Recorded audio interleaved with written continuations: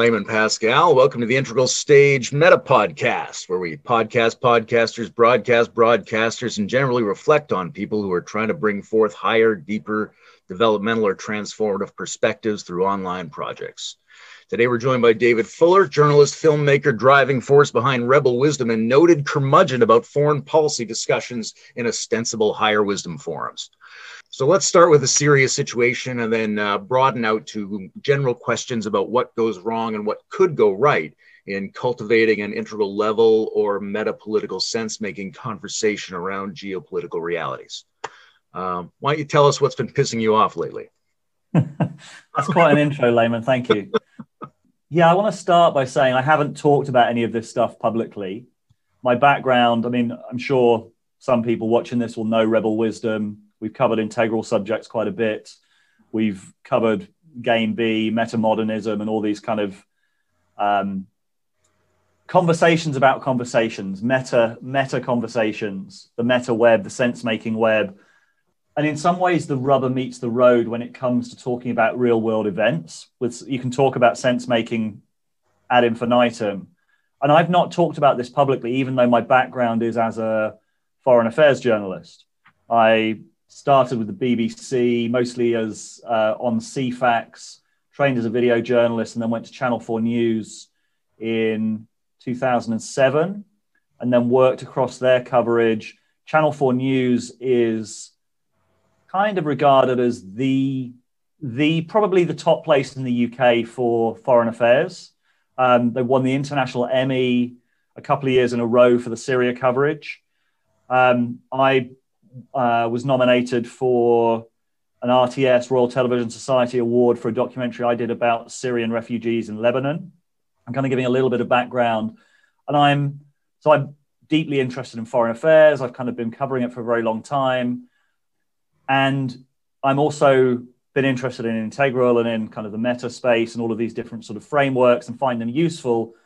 But then I see the way that foreign affairs is talked about largely online, largely on Facebook. And I'm like, this is not, the quality of conversation just seems so incredibly poor. And there's a few reasons for that. I think going back, I think Iraq sent a lot of people crazy.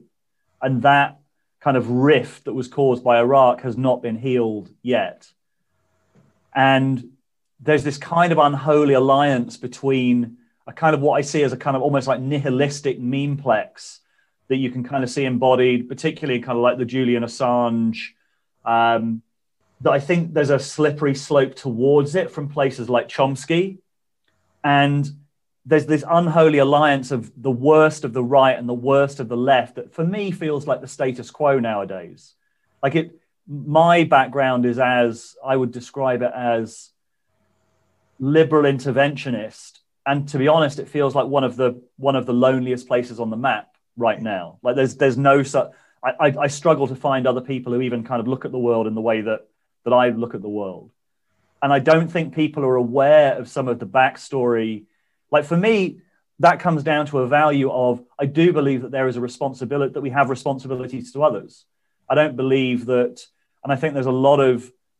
That's a very complex picture, of course, because you look at Iraq and you look at some of the kind of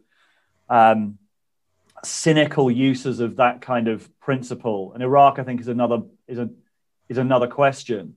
But I go back, I think one of the things that people are not aware of, we'll come to Syria in a second, because I think people are looking at Syria through an Iraq lens that I think is just, I mean, it's factually nonsensical.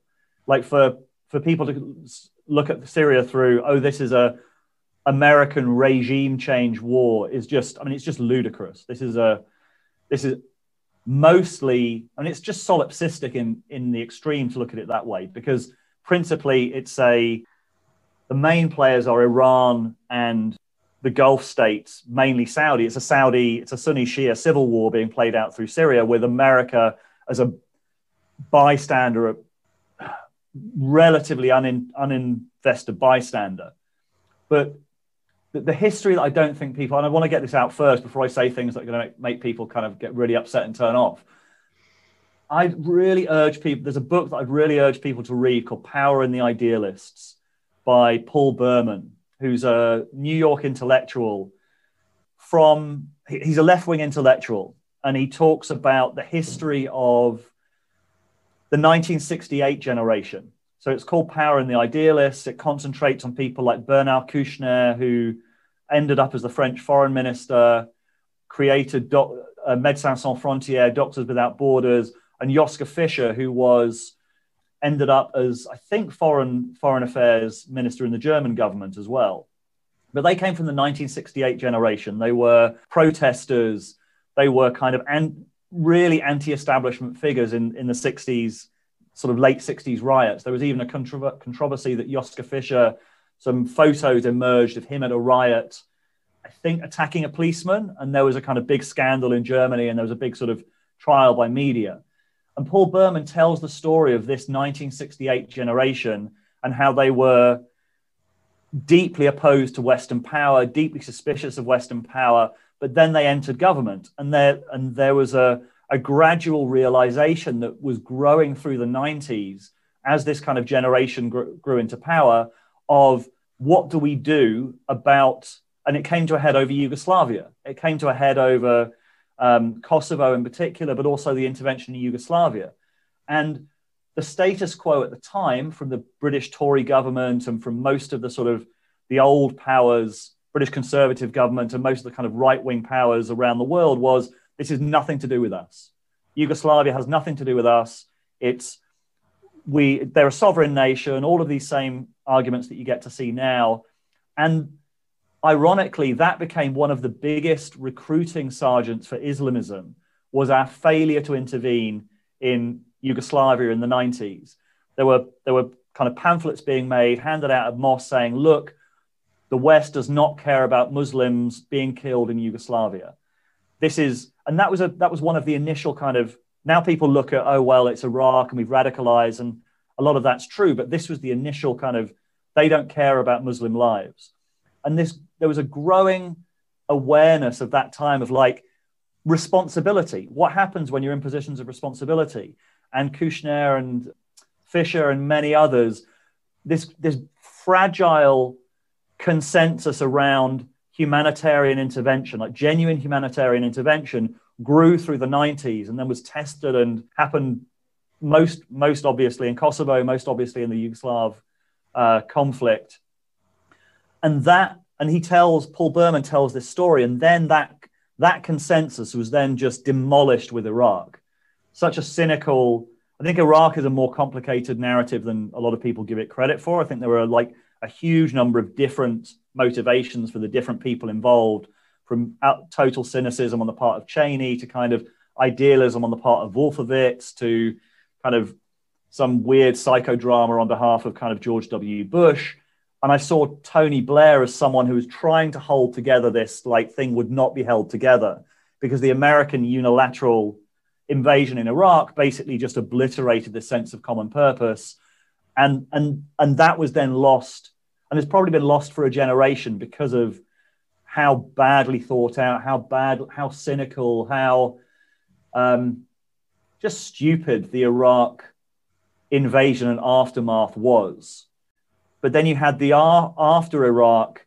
I was part of an organization in 2006 called the Houston Manifesto that said, whatever you thought about Iraq, we should all be pro civil society thriving in Iraq now. It featured a lot of people who were old style trade unionists, because the first thing that happened in Iraq after the war was that trade unionists were massacred by the so-called insurgents, like the Islamists. Like one of the first things that they did was try to destroy civil society. They murdered trade unionists. And a lot of people on the left said, I can't get anyone on the left to give a shit about this. This is horrific. These are the people we should be supporting. And no one cares. Everyone's just cheering on the insurgents, wanting America to get a bloody nose. And we've lost our minds. And this dynamic where people cannot see past the crimes of the West and the idiocy of like, which obviously exist, and cannot see reality as far as I'm concerned. Now you've got me on a little bit of a rant here, Layman. So if you want me to stop at any point. I will come to Syria because I think Syria is the most obvious example of just cynical double standards on behalf of commentators. And it gets me personally. It gets me really personally because I've covered Syria quite intensely since 2012. I've got friends who are going there doing documentaries. I've covered the refugee situation in Lebanon, in Jordan, and seen, and it has got to the point in the UK, and I think this is utterly shameful, that Syrian refugees have been banned from the so-called Stop the War coalition in the UK, which is the same kind of memeplex, the Assange, Jeremy Corbyn, Seamus Milne, Glenn Greenwald, memeplex that is, as I said, I think it's kind of dominant. Syrian refugees were banned from speaking at Stop the War events because they were calling for intervention. And it put a hole in the narrative of, well, this was obviously just an American regime change war that we need to oppose. And they were saying, no, we want help. This is not Iraq. Syria is not Iraq. I could rant on for a little bit more, but let's pause there because that's I mean, it sounds to me like you're describing a huge tangle of issues, and so like pulling them apart, teasing them apart is going to be interesting. There's obviously ways that particular historical events, such as Iraq, but probably also there have been multiple events like that over the last few generations, have given people a certain flavor. There's also a sense in which there's a lot to critique about the underlying mechanisms and side effects of the institutions that favor liberal interventionism. There's also a lot of really weak, naive critique of those institutions, which often come out of, like you're saying, a place of solipsistic absorption with our own crimes and not necessarily looking at the interplay of crimes that are going on in the world. And then there's the limitations that are imposed on the discourse by the mediums that we're using. And then there's the question of why aren't we getting a higher quality of nuanced take from the people who supposedly represent a higher take on the world? Those are all, very interesting. We can go into all of them, and we probably should. I think I'd like to circle around first to the question of how people discuss these things. Because I can see there's a good argument that sometimes military strikes are de-escalation. Sometimes they're justified. And, maybe this is a territory which isn't exactly under Assad's control. It isn't exactly a strike on Syria. And maybe presidents do have a right to limited retaliatory strikes. And there's all this kind of argument, and that's pretty legitimate. There's also a lot of concern that violence begets violence. This is, we can't keep contravening principles of international law and bypassing the authority structure of our own governments, that we're not very good at interventions, and we are addicted to bad interventions in situations that are more complex than we know how to deal with. And we're just perpetuating a logic that doesn't really do what it wants to do. So those are both two really good perspectives. But the problem is, everybody wants to shoehorn their whole perspective into each news event as it comes up. So when, for example, President Biden sends a strike, suddenly each person is sending a tiny message in cyberspace about a recent event, and they want to incorporate their entire worldview into that. And it's just not going to work. It's too small a space. It's going to get mangled and pressurized and partial, even if it's coming from people who are cognitively more sophisticated than that.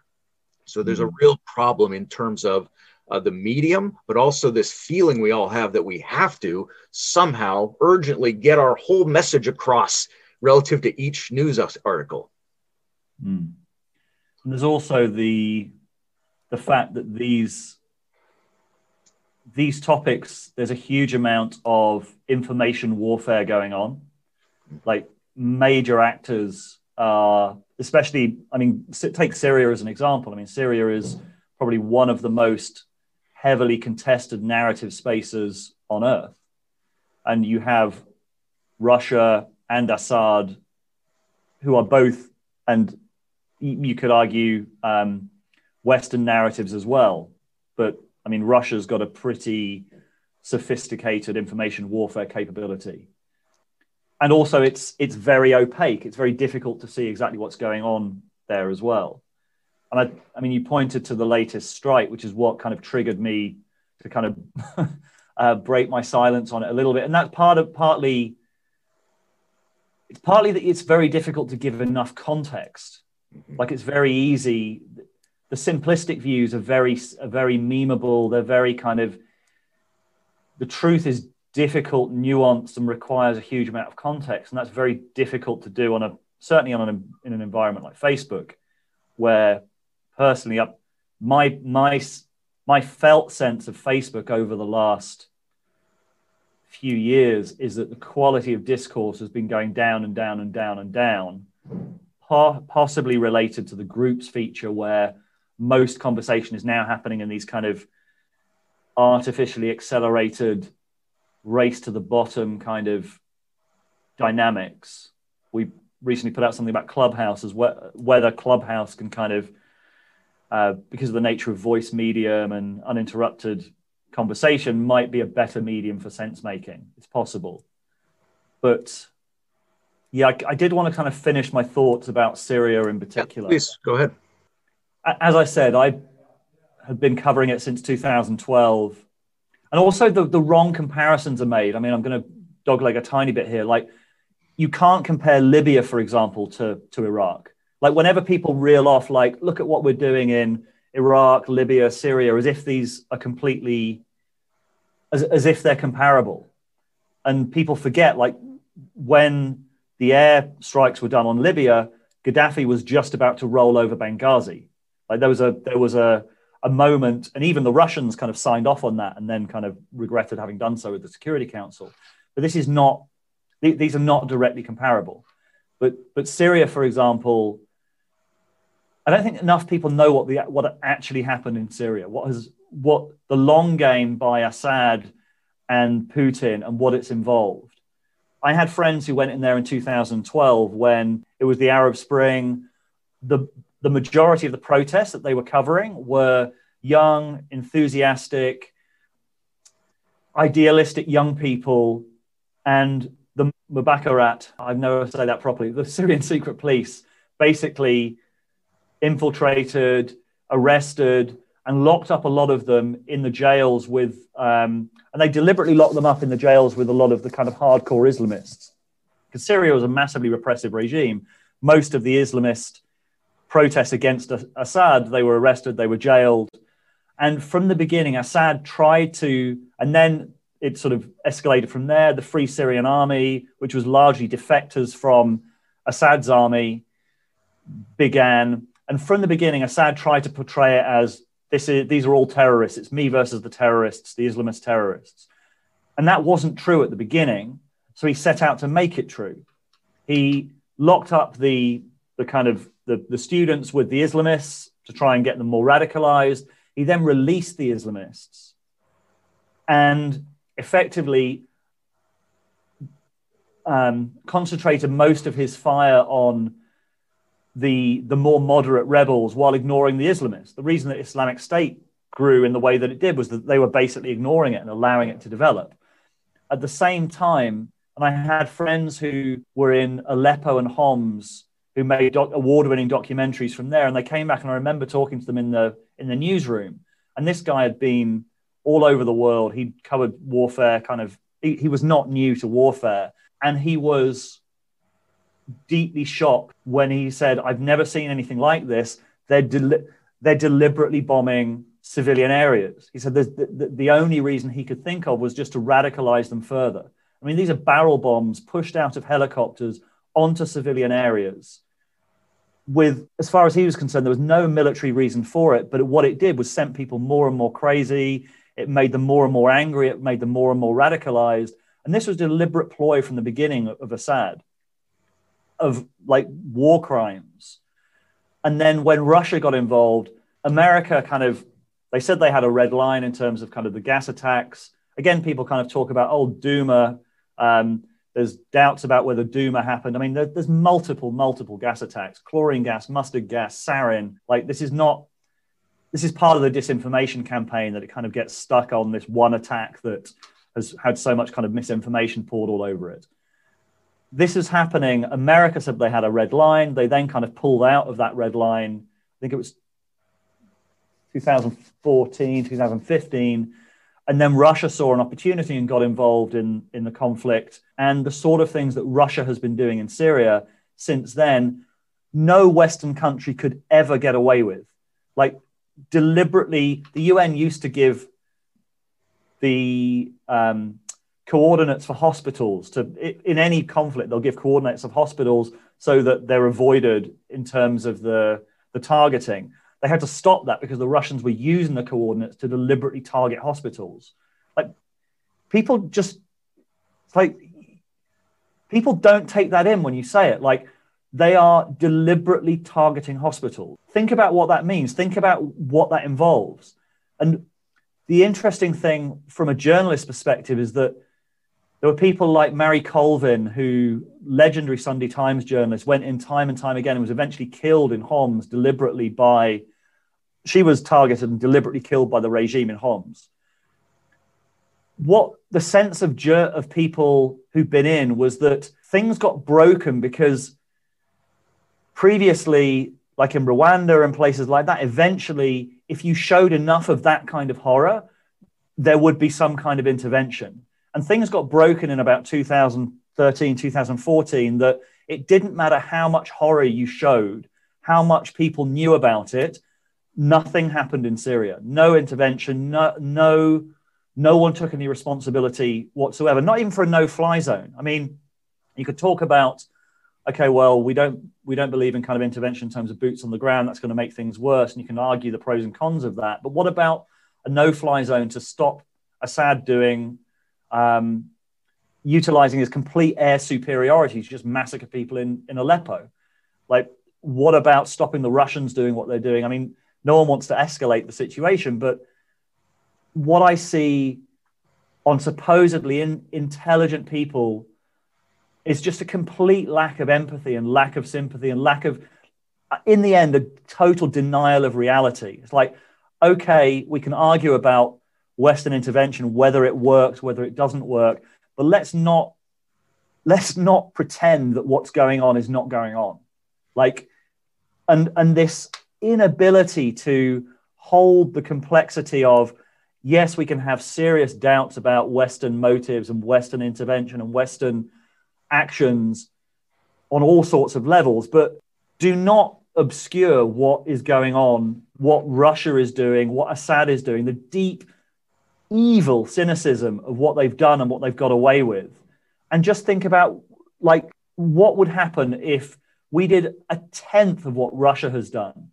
There would be righteously and rightly, there would be protests outside every single embassy. There would be people on the streets. We would dwarf the anti-war marches that we saw before Iraq, rightly. But then we just completely lose any sense of perspective or any sense of kind of this total relativism and inability to look reality in its face, which I see so much in these communities. That's my kind of Syria rant. I think it's worth getting out at the beginning. I appreciate the moral passion that you're bringing to this. And in what you were just saying, I hear at least three problems. So let's say time, access, and suspicion. The time problem is that it takes extra time. You have to spend time with something, with some information, with an information source in order to start to appreciate the nuances. And one of those nuances, allowing yourself to have a moral response to what the complexity of that landscape is. And we mostly do things very quickly. We feel like we have to have an opinion immediately as soon as we've heard the information. And that's just absolutely not a way to get a map of the world, especially now that we know any content can be faked at this point. So you cannot get information from quickly assessing what type of content you're seeing and just checking it against your worldview. You have to spend time with something in order to bypass the deception mechanisms. Then there's the access problem, right? You've got a more privileged access to the Syrian situation and information about it than most people do. And most people's access is hemmed in by an enormous number of highly incentivized corporate, political, and algorithmic players who want to channel you into certain information zones rather than others.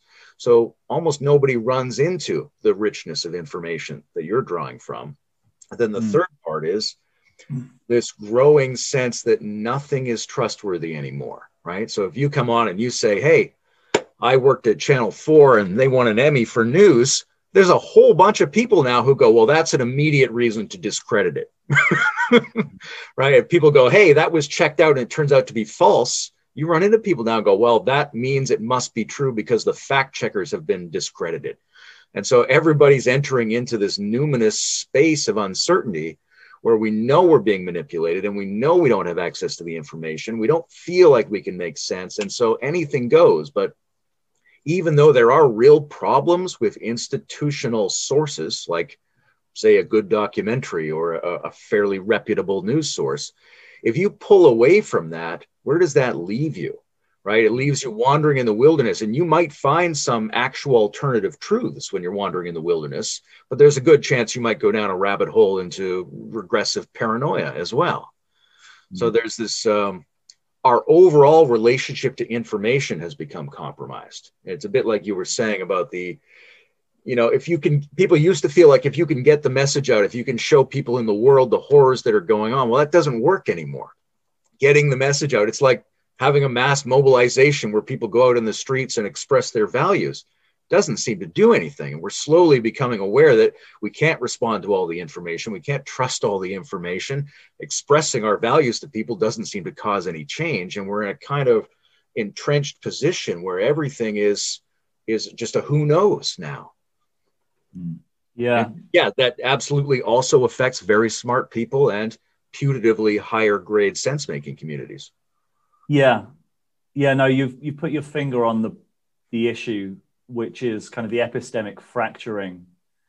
And I was thinking about this earlier, and it reminds me more of, so we've put out quite a lot about kind of the decline of sense making and the decline of the media. And I feel like I'm trying to hold both pieces. Like I do think that there's been a sort of substantial degradation of the media, but it's not as bad as, like, for example, the Jordan Hall idea of the blue church, I think is really, really useful.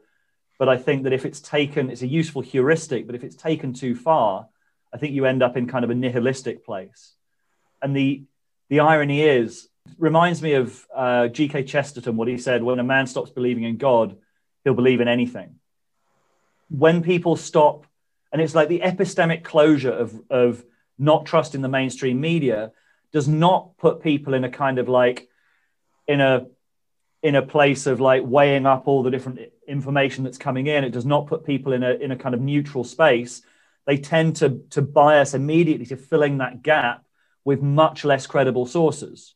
You end up with like the Vanessa Beeleys of this world, or the really like the outright propagandists, Eva Bartlett. Like, these are not credible figures, but this is some of the conversation I've been having on this thread, is like people start, I think, with a really valuable and important realization about kind of mainstream sense making, but it goes too far. It ends up going too far, and then you end up drifting over to something like a conspiracy theory, where you're completely epistemically closed to all input from anything that doesn't fit your narrative, and you collapse into the other side. And that's the concern, I think, is that I think it's really, really, it's concerning to me how, I don't know how we put things back together on the other side of the kind of decline of the mainstream, because there's no way of making sense of anything without, like, having been in a newsroom and realizing like how much intelligence, how much awareness, how much background there is in places like that. And Channel 4 News is if the narratives about kind of American regime change, war in Syria were true, Channel 4 News is one of the places that would be covering them. Like, Channel 4 News has done a lot on Yemen, has done a lot on places where the West is definitely culpable. They were incredibly active during the Iraq War. They published the Attorney General's advice that made things incredibly difficult for the government in the UK. Like, this is a news organization that would jump at the chance for showing up Western power. And yet we've been covering Syria since the beginning. I say we, I'm no longer there, but Channel 4 News has been covering Syria since the beginning, had an Arabic speaker in from the beginning, an Iraqi guy who was looking at all of the material that was being uploaded from Syria as a full-time job, basically sort of tracking things that have been going on. It's not, there are issues with the mainstream media, but it's not that bad. Like, it's not that corrupt that you can reject everything that comes out from, and then, because then you're just left with this very thin sliver of,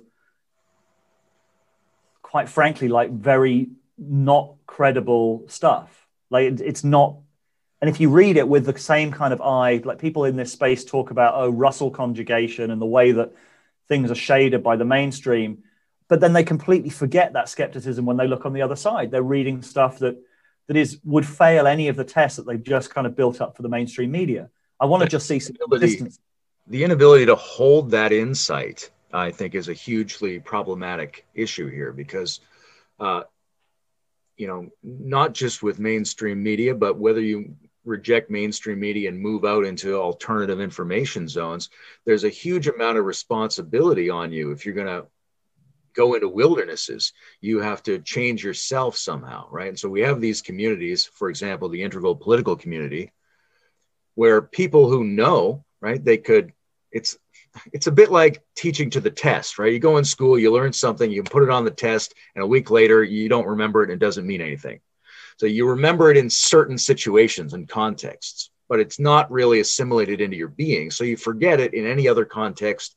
As soon as there's an incentive or an identity, as soon as you have to do anything, it goes out the window.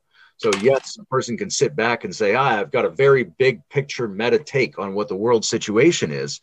But as soon as I see a news article, as soon as I have an emotion, as soon as I have 5 minutes to send a message, it goes out the window, because I don't want to have to invest the internal effort and energy to weigh things out, to learn things, to readjust my own perspective, to think about the principles that I actually ostensibly know and see how they apply in this set of informations. So I think there's a huge disconnect between what people ostensibly know in these communities and what they're actually able to embody, because the embodiment takes the exercise of psychotechnologies. And that's an investment of energy that we don't necessarily have. And we're certainly not incentivized to do that by our major information platforms. Yeah. And then there's just a simple lack of engagement, I guess. I just think a lot of it is. That's right. But then again, like that's another, engagement is an energy expenditure. And we don't feel like we have that energy. We don't want to put that effort in. And we're constantly suggested to now that we may not have to. Like the way Facebook works is, here's a bunch of things that are tailored exactly for your currently existing framework. They don't require any energy from you. So you feel like, oh, I can use that part of me that requires no investment of energy into discernment. So we're slowly acclimatizing ourselves to what I think of, in my mind, I think of it as a medieval framework where we just have our quick response. And we don't feel morally obligated to make an internal energy investment to make sense of the world. We feel like that should be handed to us immediately. Yeah. I mean, I've seen it as we're kind of in a no man's land. I mean, from the widest perspective, we're moving from one stable structure potentially to another. I don't know. I mean, we're certainly going through the valley of sense making in terms of moving away from the kind of mainstream, offloading our sense making capacity to the mainstream, but we don't yet have a kind of decentralized way of coming to truth. And it feels like a very dangerous place. And also, I think a lot of people don't have enough awareness of who the bad actors are. Like there's a really amazing book by Peter Pomerantsev called This Is Not Propaganda, where he looks at effectively how propaganda is used as a weapon around the world. He looks at Russia and Ukraine. He looks at the Philippines. He looks at different areas. And he was the guy, Peter Pomerantsev was the guy who a lot of people will be familiar with Adam Curtis. And Adam Curtis, I think in Hypernormalization, talked about Vladimir Surkov as an advisor to Putin. And Surkov came from reality TV. And he basically, his technique was to fund all of the different groups that might oppose Putin and then let it be known that he'd done that. To basically to call into question anything and everything that you're seeing. And it was a very nihilistic strategy that was very, very effective. And Peter Pomerantsev was the guy who highlighted that in one of his earlier books called Nothing is True and Everything is Possible, about Russia and about how Russia, kind of the post-truth virus, took root originally in Russia because their system was obliterated in 1989. And it's a very, very powerful memeplex. Post-truth, nihilism is a very powerful actor. And he then came back to the UK. So Pomerantsev was also working in reality TV in Russia at the time and saw this happen, came back to the UK, and then saw the same post-truth virus spreading in America and in the UK. And then his latest book, This Is Not Propaganda, looks at kind of this post-truth landscape and who the most powerful mimetic actors are. And one of the most powerful mimetic actors is the rejection, like the belief that is kind of widespread in a lot of these communities as well, that Russiagate was a whole load of nothing, for example, in the US. Like it was overplayed by the media, by the kind of mainstream media for sure. But it wasn't nothing. Like Russia is an incredibly powerful information actor and was up to no good. And there were kind of nods and winks between the Trump campaign and the Russians. Like the fact that has been dismissed and is kind of accepted wisdom in so many of these places that there was nothing to it is itself information warfare. So the information warfare around these, I think, personally, I think there's an incredible naivety. And I think part of the suspicion that a lot of people have of mainstream narratives that they can sense on some level that they're being lied to, but they're being lied to by a lot of the new media sources that they've replaced their kind of legacy media with. Like that's where most of the like mint press news and places like this, these are information warfare actors. Whether they're directly funded by Russia or whether they're funded by other people who are trying to cause misinformation, I don't know. But a lot of these places are. So I think there's this kind of sense of like, I can't trust anything. I'm being lied to. But I think they're being lied to by a lot of the places that they're finding their alternative news. There's a kind of cynicism, a weird cynicism towards the mainstream that they then lose completely on the alternative media environment. It seems like there's different populations with different senses about whether they lean to the alternative or they lean to the mainstream, because the mainstream still has a huge amount of dominance in a lot of areas of the world. But in both cases, it's like I was saying before, the people don't want to remember and take an effort to apply a balancing mechanism. So I think, how do we make sense of this thing going forward when the technology and the incentives help generate this post-truth environment that clearly works for certain predatory actors on this stage? So we need sense-making heuristics of various kinds, right? So one of them might be a very simple way as well. In order to begin to evaluate a situation, you first rule out the mainstream narrative and whatever you think is the alternative narrative. Like just take both of those off the table to begin with and then start to have a look. Now you might regenerate either. It helps to define what you mean by the mainstream narrative. I try to, I've used it a few times in this conversation, but I try and avoid using the word mainstream media because I think it obscures far more than... It's a vague term. Because it makes sense for people who are looking to alternative news sources, right? And they have a feeling that they are being deceived either overtly or through the implicit background of the general media environment. And that's not a dumb perception to have, but it's dumb to buy into it and immediately flip to the other side and then believe whatever the alternative is selling you. Sort of like the I mean, I started to think about this a lot around the 9/11, what went on there, right? It would be somewhat foolish to believe the political authorities of the United States and the media enterprises that back up that story, because there are discrepancies. However, it would be equally or more foolish to simply believe anybody who tells you that that narrative is false, right? That the basic dualism seems to catch almost everybody. Either you're on the side of the story we're all telling ourselves through the major networks and the major news stories, or you're the adversary of that. And now you're extremely gullible to any alternative source of information. We have to fight that gullibility in both directions simultaneously just to start the conversation that we need to have. And I think there's a nuance that needs to come in. Like, it's true that the media has certain inbuilt biases, but I think being aware of what those biases are and not rejecting it outright, like, because it is a simple fact that there are still more consequences and more fact checking going on in most of the mainstream or legacy media. Like, there are still not as many consequences as maybe there should, but there are still consequences for getting things like really factually wrong.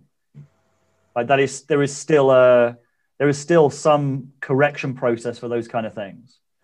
We definitely don't want to dogleg into 9/11 because that's a whole massive can of worms. I would ask if have you read the book The Looming Tower? I've read bits of it.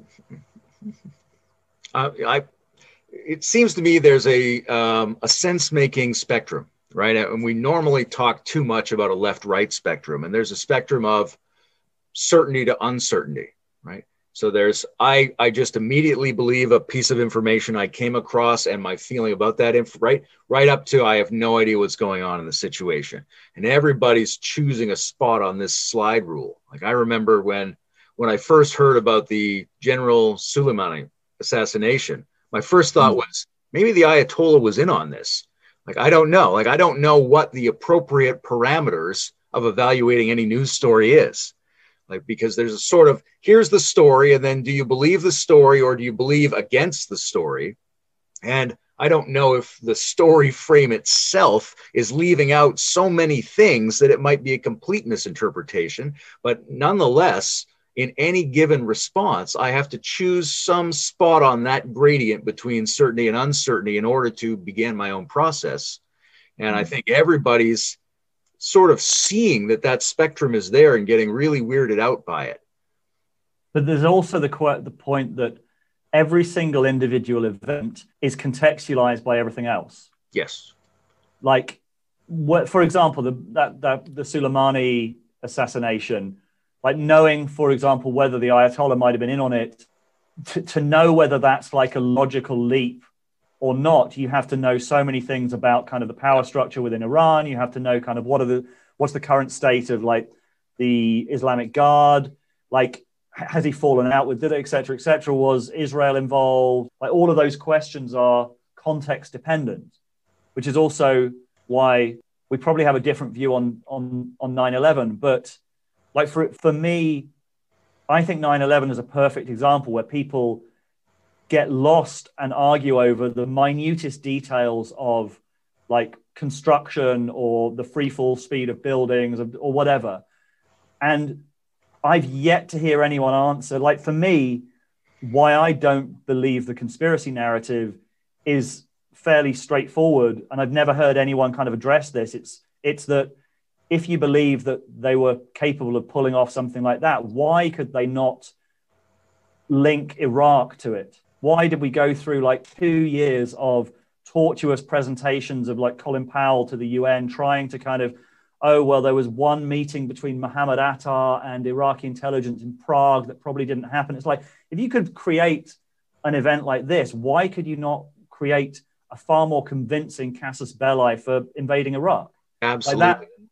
Like that for me is one example, and that's a contextual thing. Or why would you make all of the hijackers Saudi? That's incredibly embarrassing. Like, And these are the things. That's a great example of it going two ways, right? Like in some ways, it's the same kind of thing of going, here's a narrative that seems to emerge from the international authorities and the major media institutions, and we could pick that apart a little bit on some anomalies and on some questionable sources, and why would it be done that way? Now, that exact same thing applies to whatever the dominant conspiracy narratives are. Right, that's what you just did was, hey, well, here's some, you can make a documentary about why the conspiracy narrative has some weird anomalies and why would they have done it this way and why didn't they do it like this? So, in my own, just personally, I don't really take any position on anything. I just sort of assign probabilities in an uncertainty, right? This is the story we hear mostly on the news. It's got some weight to it. Here's an alternative story. It's got some weight to it. Here's another story that I don't even know about. It might not be either of those two things, right? We could be way off on certain bits of data that I don't even know which bits of data are incorrect. Maybe it's something so weird that it's much easier to believe either the mainstream or the conspiracy story. So I'm looking at a set of possibilities that's more like a quantum wave distribution. Where's the electron? Well, it's here this much, and it's here this much, and it's here this much. And that's in physics, that's a more precise way to try to figure out what you're dealing with. It feels very, a bit anxious, that people feel like they want to really lock one down. Either I'm going to go with what I feel like what Weinstein calls the gated institutional narrative, or I'm going to go with a very visceral narrative that attacks that narrative. But what people don't want to do is show up in the uncertainty of the fact that we all just don't know, and we don't know what we don't know, and we have to go ahead anyway. And there's multiple interpretive players in any space, and we have to somehow take that seriously without ceasing to move forward. Yeah, and it's very rare to find someone who can actually walk the walk with holding possibilities rather than collapsing into certainty. I think someone like Daniel Schmachtenberger does it among the best that I've seen. Like he does genuinely hold things with like, I'm 20% sure about this, I'm 50% sure about this. And you can sort of see him going through that process of reassessing his kind of beliefs in real time. There's another factor here that I think has to be introduced, and that's the psychological dimension. Sure. And I think like we're attracted to different narratives for psychological reasons. And that I think has to become part of the conversation, at least from the ability of us to start inquiring into like, what is my psychological attachment to this particular narrative or to this particular kind of memeplex. And it's difficult to do because it feels like it's kind of an ad hominem argument. But for me, a lot of the reactionary anti-imperialist, like America is always to blame or the West is always to blame, and I'm just looking for the facts to kind of make that true. To me, that feels very infantile. It feels very solipsistic. It feels very, it for me feels like a kind of unresolved parental dynamic. But I think we need to bring, I don't think we're going to be able to get to a place of like a sense-making map of like where the different sort of memeplexes are and what the different attachments are and what the different kind of strange attractors of the information landscape are without that dimension being brought in as well. And I'd love to see what that might look like. What is the nihilistic memeplex? What are the, like, I don't know if anyone's working on that, and I'd love to hear if they are. Well, like can you map out the information landscape as a kind of like strange attractor of different belief systems? Let me tell you what my minimum is, right? So when I started the Integral Politics Forum on Facebook, what I wanted was to understand what the minimum number of variables that the integral meta theory suggests should be in play in a political discussion. Because one of the things that really stood out to me was that from the integral point of view, we conflate progressive and conservative with left and right. So the integral model is that there are emergent layers of complexity that hold these different memeplexes, and they are somewhat identifiable through social history as well as individual maturation stages, but that each one of these can be temperamentally polarized to the left or the right, and each one can show up in a more healthy and comprehensive or more pathological and narrow fashion. And also, they can imitate and thwart each other. So if we're looking at some of the very first move is to separate left and right from actual progressive and traditional. And in most media discussions, the progressives and the left are put together, and the conservatives and the traditionalists are put together. And that's not necessarily the case. So that's the first thing to disentangle. And then you have to ask yourself whether you're looking at a good representative of that structure or not. And the pathological ones tend to revert and take the stylistic form of more primitive levels. So that's that's the skeleton from which I start, right? You can make it much more elaborate than that, but I think that's the minimum. And one of the places it shows up is with people who are ostensibly progressive or postmodernist, but when you look at their behavior, it's either modern or pre-modern in how they respond to things. They're not actually presenting a healthy, stable, higher level critique of the modern institutions and how we would get them to the next level. Instead, they are either just participating in the given system or even regressively falling back, but they're using the terminology that's derived from postmodern thinkers. So we have a whole situation in which lower levels, this is a great Ken Wilber point, right? A primitive tribe can't build an atomic bomb, but it can use an atomic bomb if modernity generates one. Likewise, if you have leading edge thinkers who generate new ideas, terms, and concepts, those can be used by people who aren't even up to the level of the current society we live in. And then they stand in for actual progress, and they aren't progressive at all. And the people that don't want progress can point to them and say, hey, look, that progress doesn't work. It's actually evil, nihilistic, and sabotaged. And the people that do want progress have a hell of a time teasing themselves apart from the people who use the same terms, but don't actually represent the same level of mimetic functioning. Yeah, I can think of a few examples.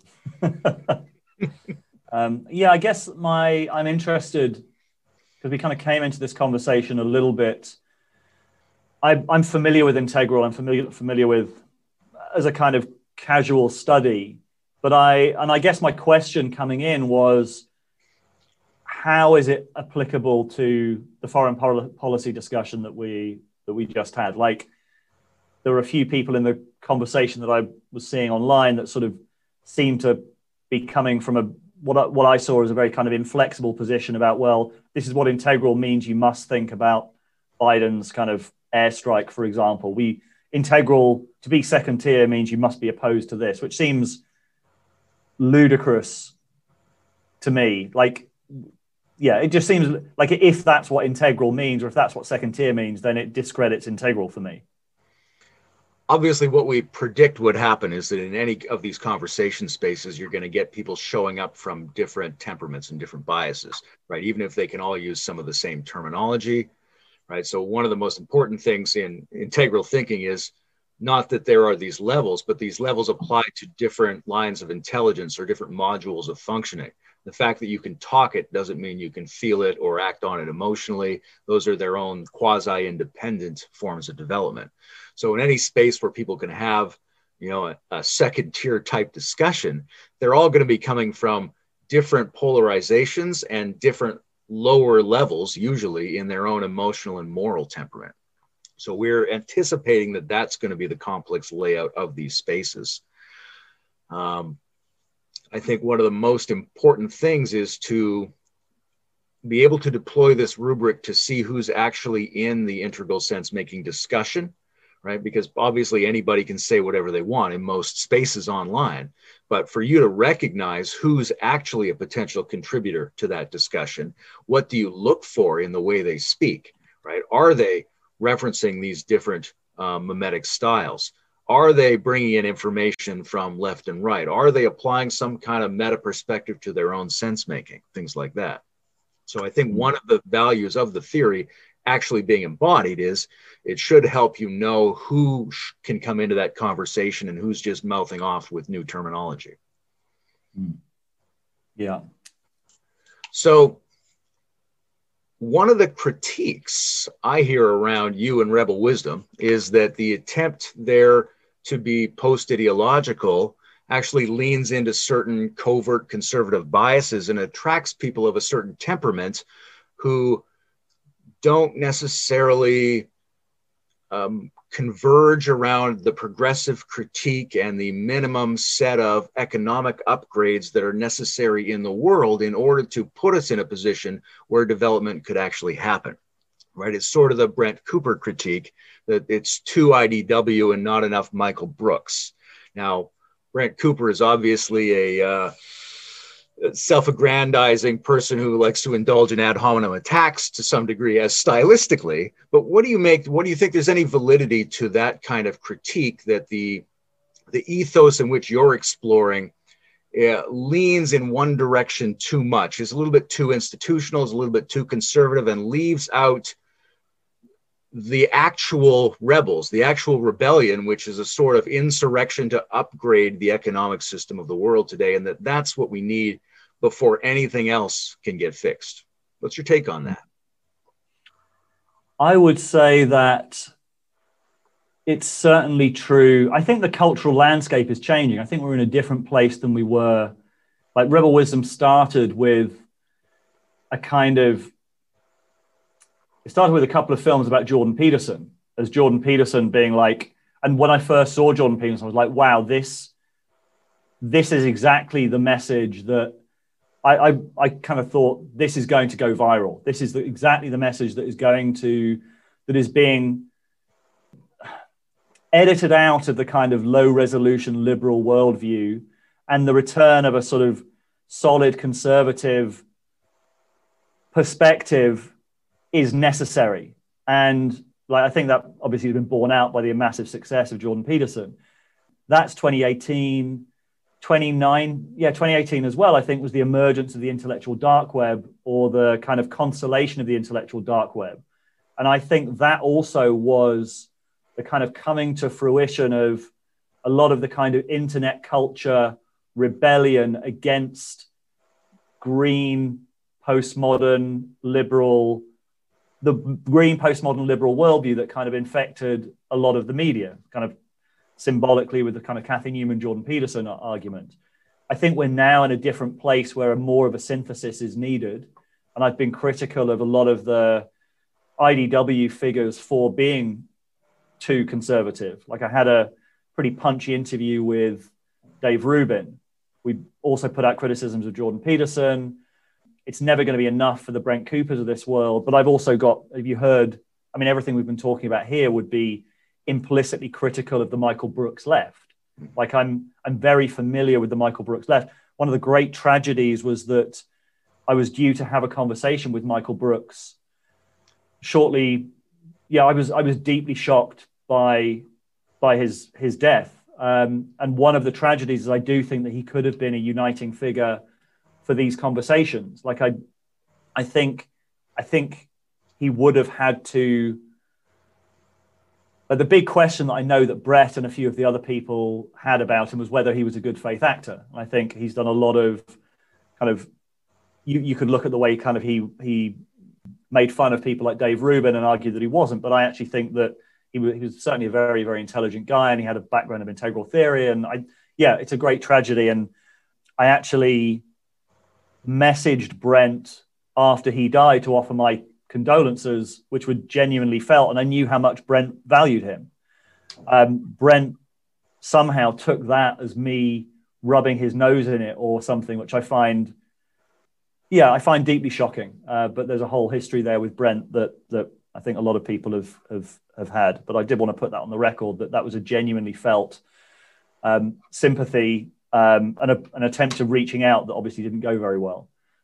So I do think that Rebel Wisdom has built up a YouTube audience that want a certain type of content. And when we put out content that's not along that line, we do get some pushback. And that's something that I'm trying to navigate.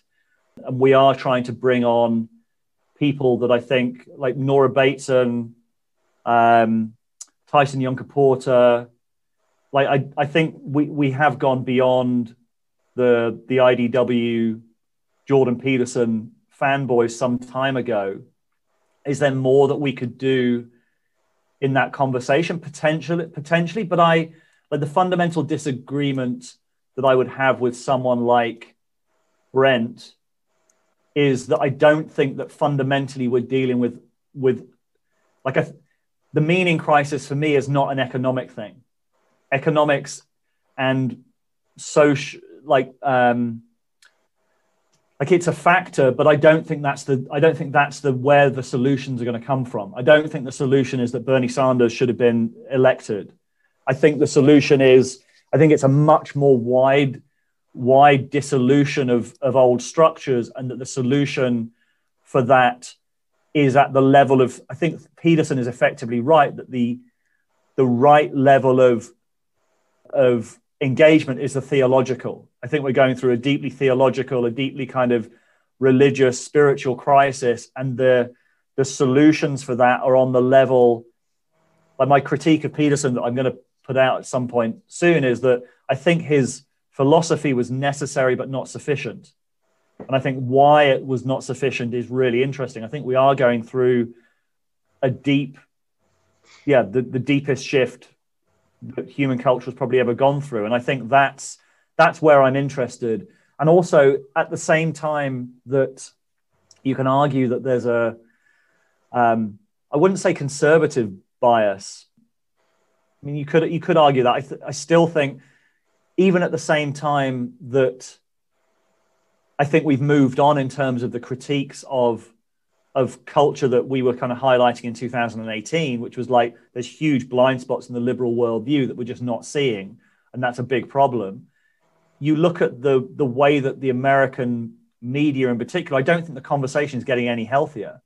Like you look at what's going on inside the New York Times or inside a lot of the news, like Matt Taibbi in late summer was saying there's been effectively cancel culture revolutions inside many of the institutions.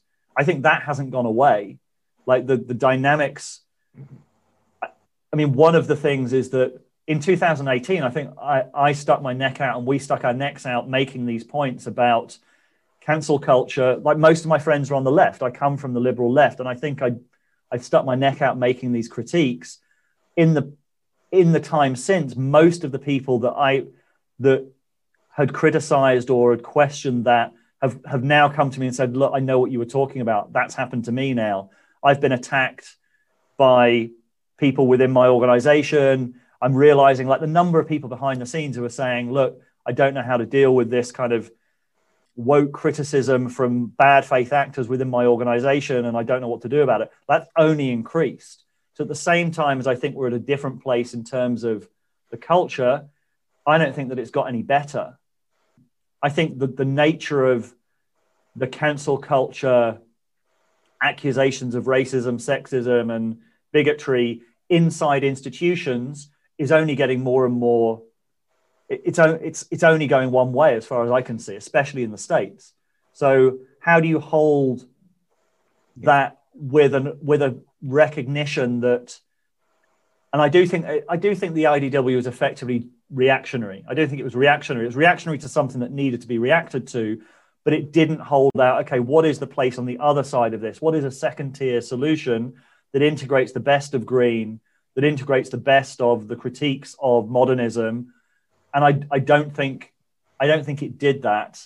And I am interested in like, what does that look like? That's the fundamental conversation that I think needs to be had. And I am interested in hosting that and in inquiring into that. You know, one of the main pieces of the integral view is that you've got these different quadrants that are simultaneously active all the time. So you can never really make a socio-political solution or an only material solution or an only psychological solution or an only shared ethos solution. You've got to deal with them all.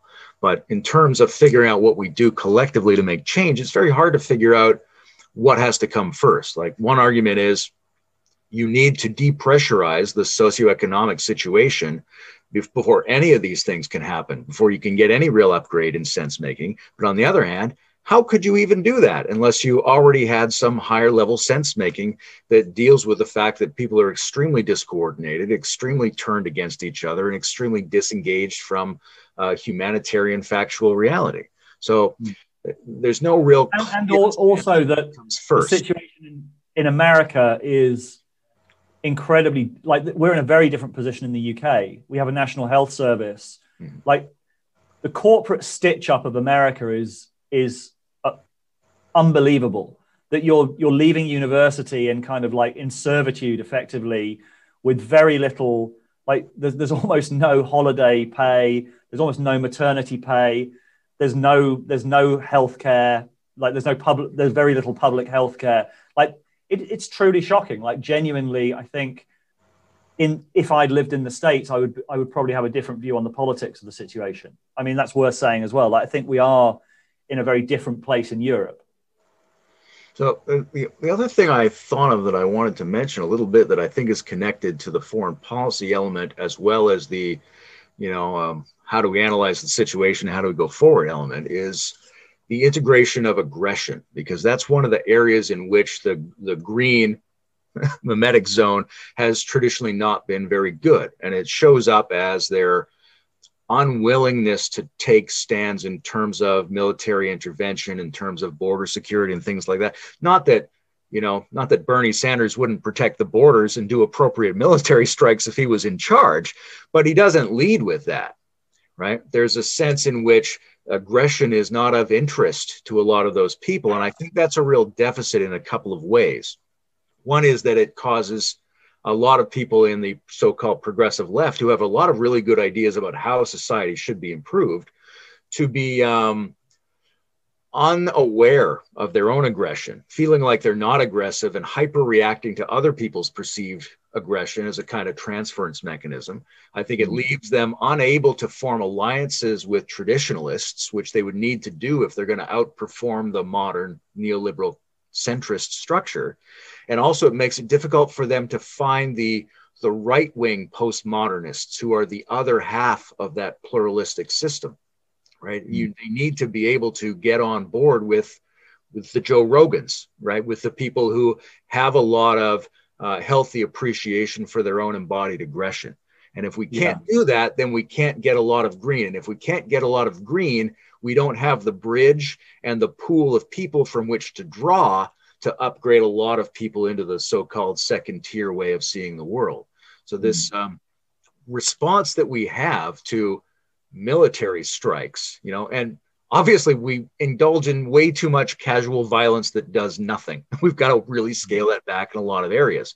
But the in principle rejection of aggressive moves is like a black hole within the community who are trying to bring forward these higher ethical and social ideas, in my take. Yeah, that's a very good point. It's also leaves people disintegrated, and that's the sort of central kind of critique from the right, like the soy boys. Like there is something essentially disintegrated about not making friends with your anger and aggression, and then it leaks out sideways. There's a sort of snideness on the left that just seems to kind of come out. I mean, I'm not going to say universally, but certainly it's a major force. Like, there's something very kind of distasteful about that lack of integration. And I think you're right. I think it does have something to do with like the total rejection of anything that feels like healthy aggression, healthy boundaries, healthy action. And it's something, so we've done men's work as well. Like we've done men's retreats, and part of the men's retreats that we do is there's a big piece in that about tapping into your anger in a healthy way, because it's your life force. And your frustration about, make friends with your frustration. Your frustration is trying to tell you something about some boundaries you need to set, or some actions you need to take, or some things you need to do. And almost universally, I'd say that's the piece that the guys who come to our men's retreats are missing. They just don't want to be like those other guys, those angry guys. But unless you've made friends with it, unless you've integrated it, it will take you over at some point. Life will trigger you, and it will come out in a way that's uncontrolled, and people won't trust you because they don't know what you're capable of, because you don't know what you're capable of. And I think that's true at the individual and the social or national scale, right? That the phenomenon of Trump and the phenomenon of Brexit sort of indicates that the dominant liberal left has not taken the need for aggression, the need for boundaries, the need for patriotism, all of that stuff into account as an energy source. And so then they've ceded that to ethnocentric regressives. Yes. And if we're not going to incorporate that, then somebody else will take it up. And that's a really dangerous thing, because even people are recognizing a real value there that's being excluded, and they have no choice but to value it somehow. And in a splitting of our values, we end up slowing down the whole progress. Yes. Yeah. I mean, I don't know whether there's an answer to that. A lot of people have said we need a war. Yeah, I mean, maybe if it was the right war, but it's so often not the right war. And there should be other ways to do it, right? There's a lot of things. The American culture really came alive during and after the Second World War. And it sort of catalyzed the energy of an upgrade for a lot of reasons. One is economic. You know, they left factories all around the world and they didn't really have any enemies. But a lot of it was the nation came together. People came outside of their usual behavioral patterns, and they mixed together in a common crusade of some kind. And that turns out to be an enormous part of building collective spirit.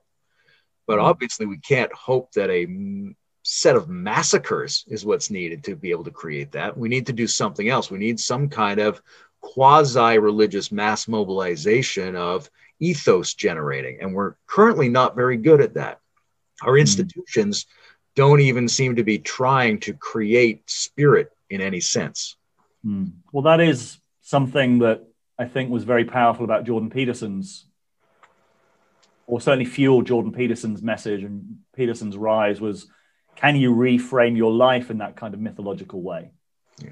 And he was, I think that's why he was effective and why so many people were helped by what he was doing. Well, we could have an entire discussion about Peterson, but we've got limited time. We've covered a lot of interesting things about foreign policy, sense making, and where the world is at the moment. And I think for me, the pleasure has been getting to know you a little bit better. And so this is fantastic. Yeah, thank you, Layman. This was a good conversation. I appreciate the opportunity to vent.